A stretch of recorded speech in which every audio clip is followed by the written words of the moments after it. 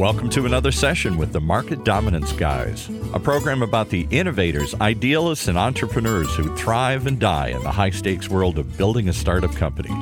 We explore the cookbooks, guidebooks, and magic beans needed to grow your business. So let's get going.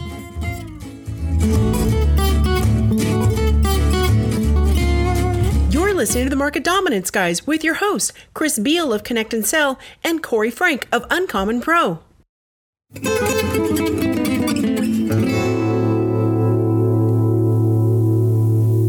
When teaching the golf swing, the way I do it anyway, and I've had a lot of success with this, in 15 minutes, somebody goes from never having swung a golf club to hitting little 100-yard right to left 7-irons with one hand. And the reason that they can do that is that the impediment is their desire to make the club move fast and hit the ball the way their mind tells them it needs to happen. And by taking the ability to execute on that desire away, they have a chance of feeling what it's really like to swing a golf club or have a golf club swing them. And I think in sales, the way we do this is pretty simple. One is the script. The script is really important because it gives us a chance to practice our way into the emotional state that we need to be in, and to do it without the scary part there, which is the other person. So a huge mistake that I see sales leaders make is that they think that the sales conversation is a contest between the seller and the buyer. And this is actually fairly commonly taught, that buyers are liars and all these kinds of things are out there as concepts that folks have been told, as though what you're in is a little war with the buyer, and when you win, they buy. Mm-hmm. And in fact, modern sales is the opposite. It's a collaborative exercise where you start with search. You're searching for somebody who potentially has the ability to get value from what you do or what you provide. So that's all that cold calling and prospecting stuff as a form of search. And the search results, when you do a Google search, right, the search results that come up on the first page are the ones you might interact with. The interaction equivalent is the discovery call. And the discovery call's purpose, just like when you click through a link on a Google query, isn't to say, I'm going to buy. You don't do a query like I did a query yesterday trying to find a particular hotel up in Birch Bay that happens to be associated with the timeshare that I own, right? I wasn't simply going to click through and buy. I was going to click through and check to see if the dates they had available matched up with what I'd like to do in the first week of September. Mm-hmm. The idea that I need to qualify beyond the fact that they showed up on the first page of the search is kind of ridiculous, right? I need to look into things a little bit further. Mm-hmm. And it's good that I've practiced searching and good that I practiced clicking. I didn't have to spend 15 minutes girding up my loins to be able to click on a link. I know that it's pretty safe, right? Mm-hmm. So I've got to practice the safe stuff in a way that gives me a chance of succeeding in the micro, in the moment. And then I need a teacher to say, hey, that was good, even when the result isn't there. And that's the real key. It's the key to the golf swing. It's the key to anything. If you want to learn something complex, you need a teacher to be there to tell you when it's working before it's producing results. So there's two huge errors that people make in managing sales teams. And if they just stopped them, life would be much better for everybody. One is role playing. Role playing is not designed to get you calm and confident. It's a gotcha situation. We're going to role play and we're going to show where we can trip you up, where you should have done this, where you should have done that, where don't do this, don't do that. All that does is gets you all knotted up. So when you go into the real conversation, your mind's going, should I have done this? Should I have done that? I shouldn't do this. I shouldn't do that. And then there you go. Water's on the left. You've hooked another shot out of bounds, right? And then the other thing that needs to happen is in the practice, replace role play with practice. Just practice. Just rehearsal. Rehearsal is needed in order to make the sounds come out of you automatically so that you're free to express the underlying emotion. And the underlying emotion is actually curiosity. Mm-hmm. So you're curious. Can I have 27 seconds to tell you why I called? So you are showing that you're competent to solve a problem this person has right now. That is you, the invisible stranger, the scary beast in the dark. But you're also saying it in a playful, curious tone. Notice how quickly curiosity enters in the relationship. In the second sentence, it enters into the relationship. So if you're curious, you're naturally relaxed. When you're curious, you're waiting for information to come through to you. You stimulate it, and then and then you're waiting. It's like waiting for the golf swing, waiting for the club to get down, to get to the top before it comes back around. You just have to be relaxed in order to do that. You get relaxed by practicing the thing that works, not the thing that doesn't work. And you need a teacher to tell you, hey, that was good, not, oh, look at that, you whiffed it. It's like in the golf swing, it's like half an inch lower, that thing would have been beautiful. You did everything right. Let's do it again. As an instructor, as a mentor, as a teacher, you need to be able to give guidance. And as a student, you need to have a teacher that can tell you that something is working, even when you may not feel that it's working in the wild just yet. Yes. And when you're listening to the conversation, so the way we run our flight school is like this. So we run this thing at Connect and Sell called Flight School. And Flight School takes pretty much any human being and turns them into a top 5% in the world cold caller and does it in 4 sessions of 2 hours each. So step 0 is to develop the message. And we've been through all of that, walking into the bar, sit to the left of the person who's your ideal customer and asking them, how's your day? We listen to how their day went. We come up with 3 things out of that. One of them is, we'll call it economic. One of them is emotional. And one of them is strategic. We put them in a very simple sentence. I believe we've discovered a breakthrough that completely eliminates the bad thing, and the other bad thing. Or maybe it's got some other variations in it. And then we move forward and we avoid a couple of things there. Okay, all that's great. We've got to have that. Now, how do we become great at it? Well, first, we've got to get great at the first 7 seconds. It's like a prize fight. If I go into the ring and I get knocked out in the first 7 seconds, it really doesn't matter how good I would have been, right? It just doesn't matter. Flat on my back on the canvas is the same. And almost every cold call is lost in the first 7 seconds. Mm-hmm. And the reason it's lost in the first 7 seconds is the voice doesn't support the concepts that are in the script. The idea, the flow of emotions in the script are not supported by the voice. So I play a little bit of piano, as you might know, and many people think I'm much, much better than I am. I'm actually a very poor piano player. I would rank myself among people who play the piano regularly in the bottom 20% easily. But I'm quite capable of playing freely the emotions that I feel in any piece. And then what did I do to do that? I took my left hand out of the equation so I don't have any mechanics associated with it. And I simplified things so I can express myself in the melody of my right hand. It's actually the same as the golf swing. Take the part that doesn't work so well out, do the part that does work, and then get encouragement for the stuff that is working before it's producing results. Right? So in Flight School, what we do is you do a 2-hour session with Connect and Sell. So that's like 15 to 20 conversations, all hot, all live fire. In those conversations, there's going to be a coach listening to you. And you're going to get coached, not after every one, but after most of them. In session 1, you get coached only on the first 7 seconds because that's the important part. Yes. That is, it's what you need to get before you can go on. And then afterwards, there's a listening session. We go around the classroom and everybody gets to listen to their best. Why do we listen to their best? Because you want to know what you did right. And you want the encouragement from the teacher that says, yeah, that was great. Don't worry that they hung up. The guy hung up. So what? Yeah. The lady sounded pissed. So what? Yeah. You sounded perfect. Let's listen to your voice again. Listen to that playful, curious. Listen to your voice go up twice. Sure. Right? That was great. Then in the second session, we do what we call the breakthrough part. So we call it Flight School because the first session, the first 2 hours is takeoff. And then there's free flight. We're in the middle of it. We're going somewhere, right? It's I believe we've discovered a breakthrough that completely eliminates whatever it is, and it's their message. Mm-hmm. And they've had time to practice it and rehearse it. And again, can they get the tone right? I believe we've discovered a breakthrough. Does the breakthrough sound like the hero in the hero's journey? Do they believe the breakthrough is an actor, is doing something? Does the breakthrough slay the 3 dragons in their little story? Does it sound like a story or does it sound like a pitch? Coaching is on that. That's session number 2. Session number 3, we've got to land the airplane, right? It's flight school. We've got to learn how to get it back on the ground. So we have to ask for the meeting. It's very simple, the way to ask for the meeting. We just say, the reason I reached out to you today was to get 15 minutes on your calendar to share this breakthrough with. See, I haven't rehearsed it recently. Mm-hmm. So you got to get that part right. You got to land the plane. And then you got to deal with turbulence, like the objections.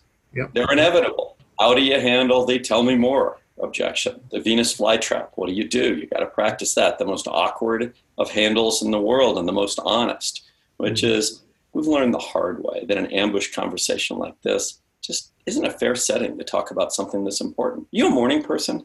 How's your Wednesday? Getting that stuff right is a matter of practicing with the teacher, paying attention, and getting encouraged when you do it right, getting feedback that says you did it right, especially when it didn't deliver results. And then occasionally you'll hook one up with results and go, see, that works too. But there is an element of faith in all of this. And the element of faith is you actually have got to go in to learning to be great at anything, believing in your teacher. If you believe you're the teacher, then the teacher's not the teacher. Somebody's got to be the teacher.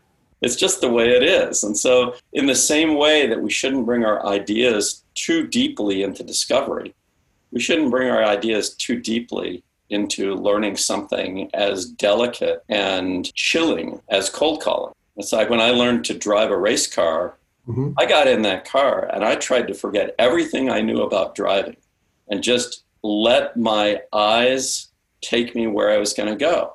And instead of responding to the screaming of the guy in the right seat telling me what to do, responding like, don't tell me what to do, I really tried to just do what he said. Brake hard, brake hard, brake hard meant stomp on the brake as hard as I can. And then his feedback was great. He was a young guy, and he gave me incredible feedback. So the first time I did it right, which was on the third lap, turn one, we're going in, and finally I wait long enough and I brake hard enough. And guess what? We kind of spin out a little bit. We don't quite lose the car, but almost lose the car. So and I'm intuitive. It's completely. The way race cars work, it's like opposite of everything. But there's the fight or flight. You want to disavow everything he's saying because you, who are a residential driver driving 11.2 miles over the speed limit, right, who's been doing this since 15, 16 years old, you want to resist that feedback. So how do you trust that teacher, right, even though you're in the same environment you thought you were in before at driving to the racetrack, but now everything is accelerated? You know how to have a conversation as a person. How is it different than having a conversation as a salesperson? We'll be back in a moment after a quick break.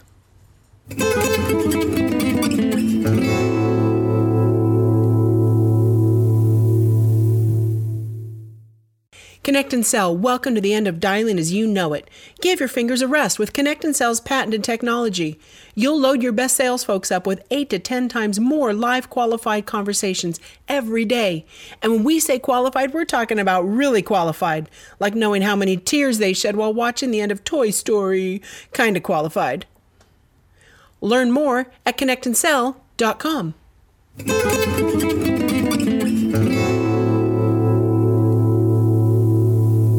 And we're back with Corey and Chris. That's really the equivalent. It's exactly the equivalent. And it's up to the student to come with an open mind.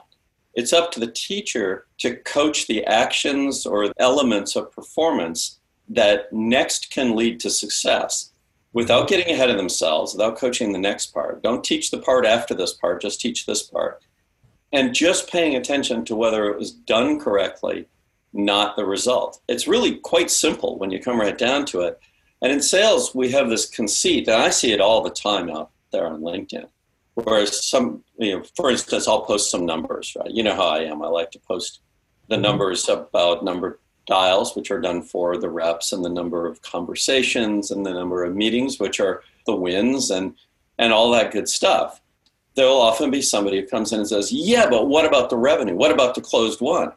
Well, so what, right? Unless we get the meetings, there's not going to be any closed one. I mean, these are all small percentages mostly working against us. Mm-hmm. So I'm not going to win a lot of races in that Ferrari. It'd probably take me 20 years and having nobody show up for me to win one. But I can learn that I really do go all the way up to that cone before I brake, and I really do brake as hard as I physically can press on that pedal, and I really do just aim the car at the apex. And I know it feels really weird, but I do it, and my instructor was great. When I came out of almost losing the car on turn one on lap 3, there was a straightaway, And so we had a little bit of time. And he ignored the fact that I forgot to shift into sixth gear on the straightaway. He just ignored that, which would have been a natural thing for him to pay attention to. That's the next thing. What he said was, great job. That's what he said. Great job. And I thought, okay, I did that right. And then the next time I did it right, but with a little more awareness of this other little piece he told me, which was kind of be a little bit more gentle as I changed the direction of the car going to the apex of the turn. So, yeah, I mean, there's a sort of a thing that there's a little physics in there somewhere. So I think our sales managers really, really need to be great teachers. We talk about coaching all the time, and I think coaching is correct. I think that's what we're really doing. But I'll make this warning. A lot of people in sales came out of the world of athletics. And there's two elements of coaching. There's a teaching element, learning to execute, the thing you need to execute to perform. And then there is sort of an energy motivation level of coaching, getting folks up, keeping their spirits up and all that.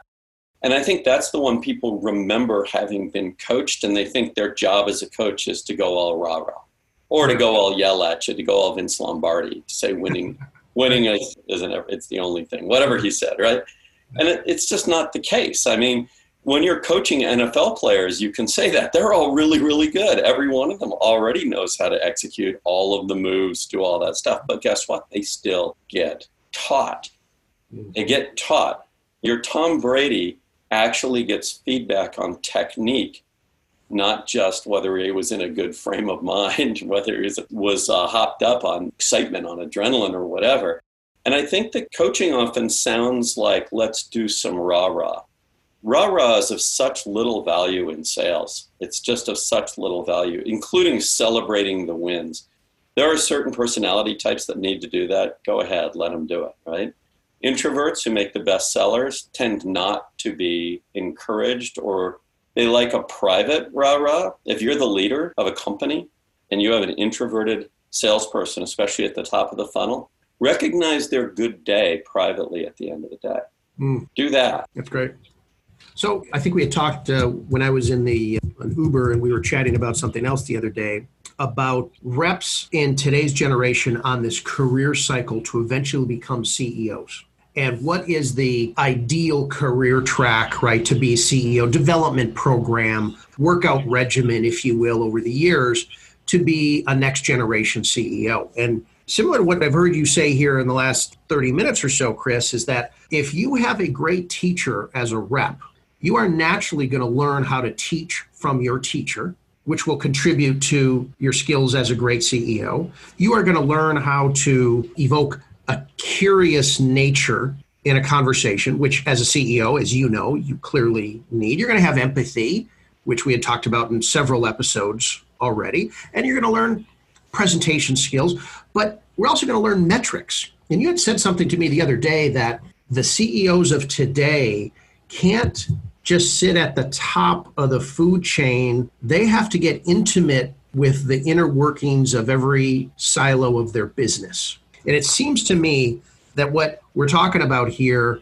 is that if you have a solid rep BDR development program as an organization, you are setting your organization up for much success that will trickle into every department, or trickle up, if you will, if you want to use a hierarchical example. Your SDR BDR team will trickle up a level of success, and it should not be an afterthought. It should not be a place where they get residual marketing or sales training dollars. It should be at the front lines and be treated as such because of, I think, the reciprocal effect of doing that really, really well from not just a numbers perspective, of course, but from a leadership development perspective throughout that organization. I think this is a really big deal.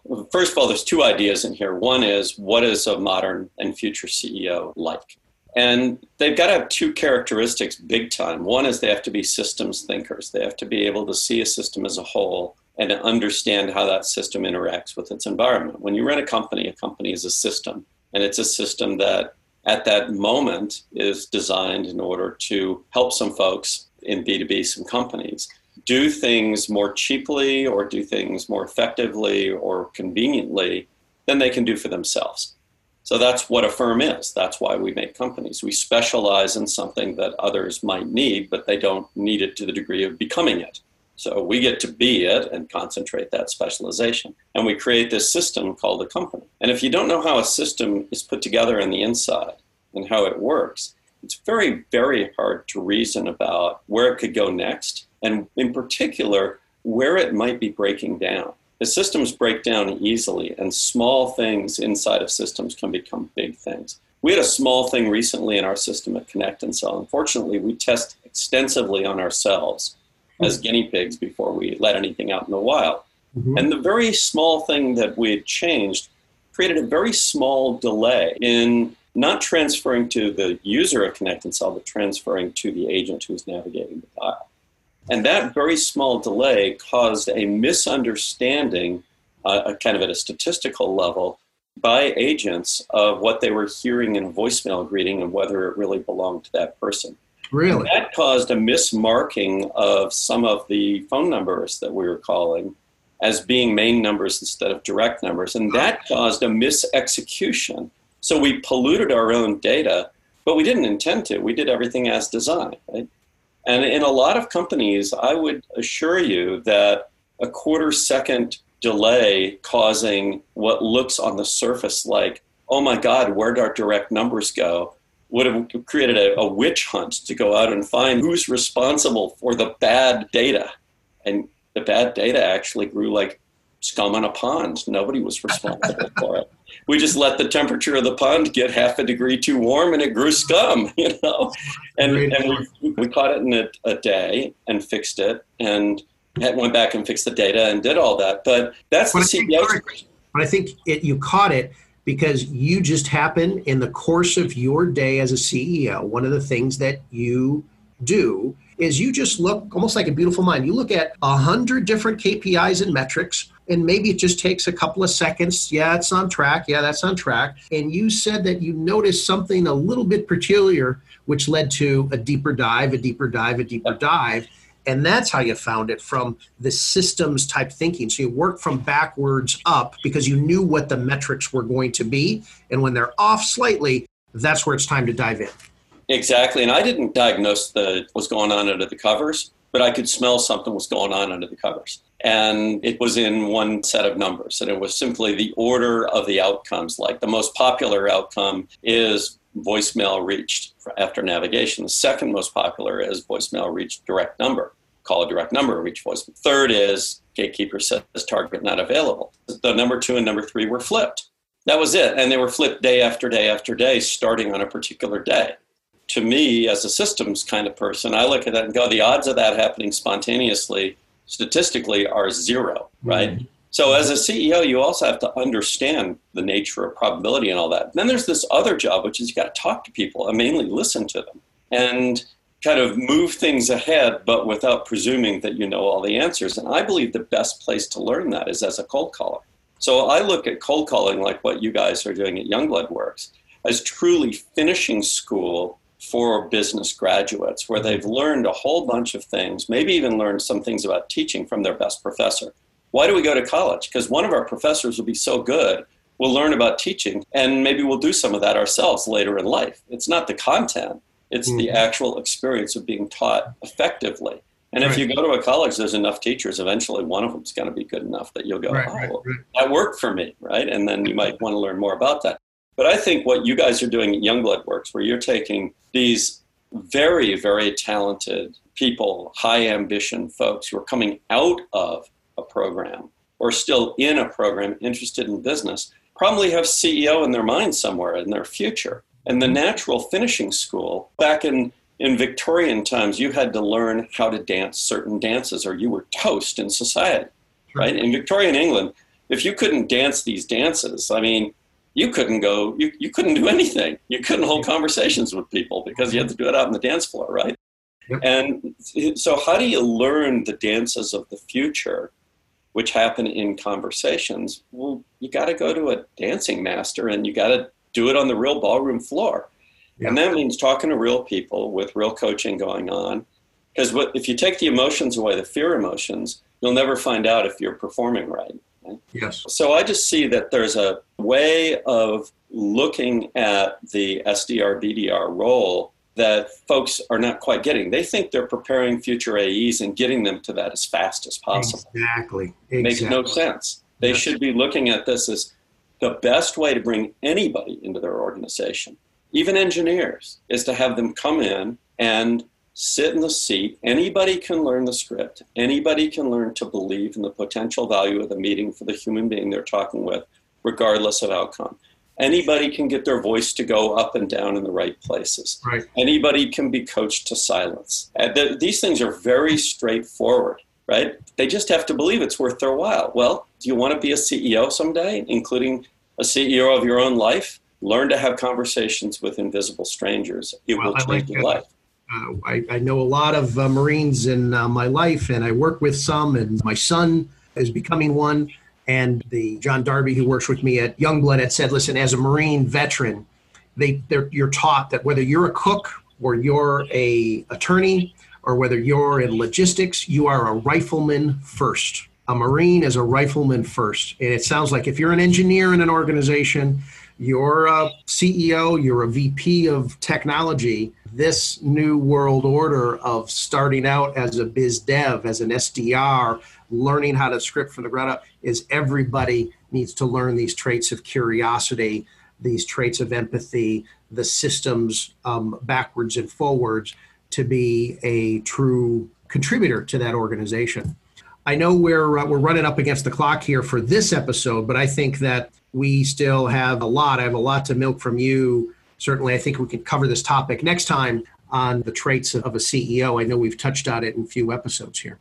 Yeah, I'm glad that we've hit this one. I think that this is sort of the big deal, that we have a lot going on in our society right now with the pandemic and all that. We have a lot of folks who are looking around and asking, what am I going to do? Mm-hmm. Well, what you're going to do is going to be limited by what you're capable of doing. And what you're capable of doing will have a lot to do with what you've learned how to do. Right? You got to go explore. And I would recommend anybody who wants to check out their future CEO-ness, go ahead and become a cold caller. But by the way, don't become a cold caller who spends all day not talking to people. It's much better to talk to 30 or 40 people a day. Well, fantastic. This has been another episode of the Market Dominance Guys with Corey Frank and the Sage of Sales, Chris Beall. Thank you, Chris. Until next time, keep dialing. Thanks, Corey.